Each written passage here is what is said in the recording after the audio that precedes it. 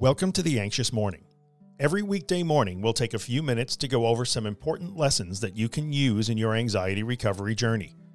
Away from the endless, noisy scroll of social media, The Anxious Morning brings you support, education, inspiration, encouragement, and empowerment. For more, visit us at theanxiousmorning.com. We've spent the last 2 days talking about the difference between having anxiety, making it part of who you are, and experiencing anxiety, making that experiencing something you do. Anxiety is who you are, or anxiety is an experience that you have. Which should you choose? If we return to the idea that getting better, the process of recovery, is about building and sustaining recovery-focused habit, then which choice supports this activity? I'll tell you, pick the experiencing option. It's the one that will move you down the road. Why? Why should you invest your energy in removing anxiety from your sense of who you are and shift it to something that you simply experience? Yesterday, we saw that making this shift removes incongruence as an obstacle. You can't do non-anxious things or act like a non-disordered person if anxiety is who you are, not reliably. So really, you have no choice but to make this effort to shift.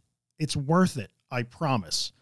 When you start experiencing anxiety, without gluing it to who you judge yourself to be, it becomes possible to get feedback from your experiences.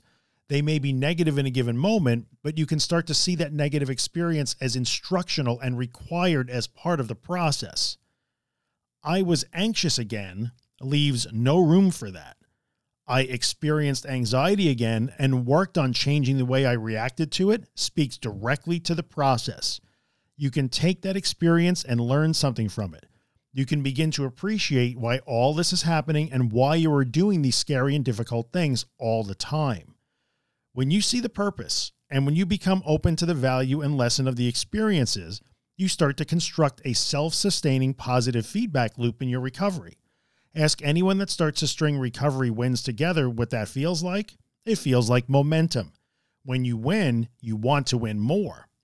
Small victories, experiences, drive the desire to have more experiences and ultimately more small victories.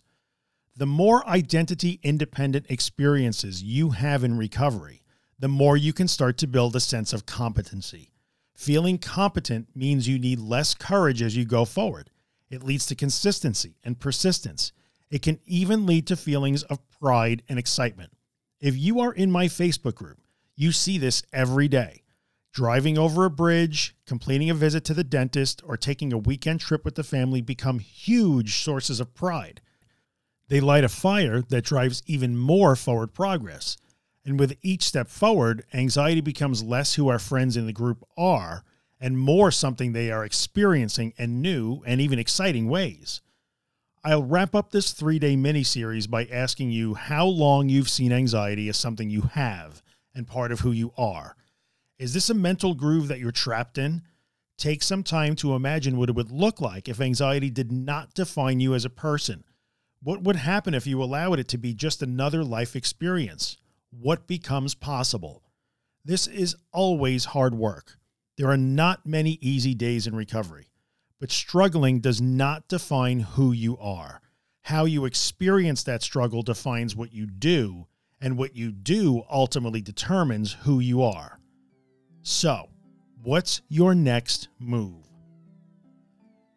Hey, if you're enjoying the podcast and you'd like to get a copy of it delivered every morning into your email inbox, including a full text transcription, head on over to theanxiousmorning.email and sign up for the newsletter.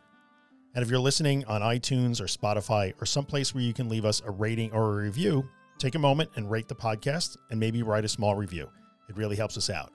Or just tell a friend about us. Thanks a lot.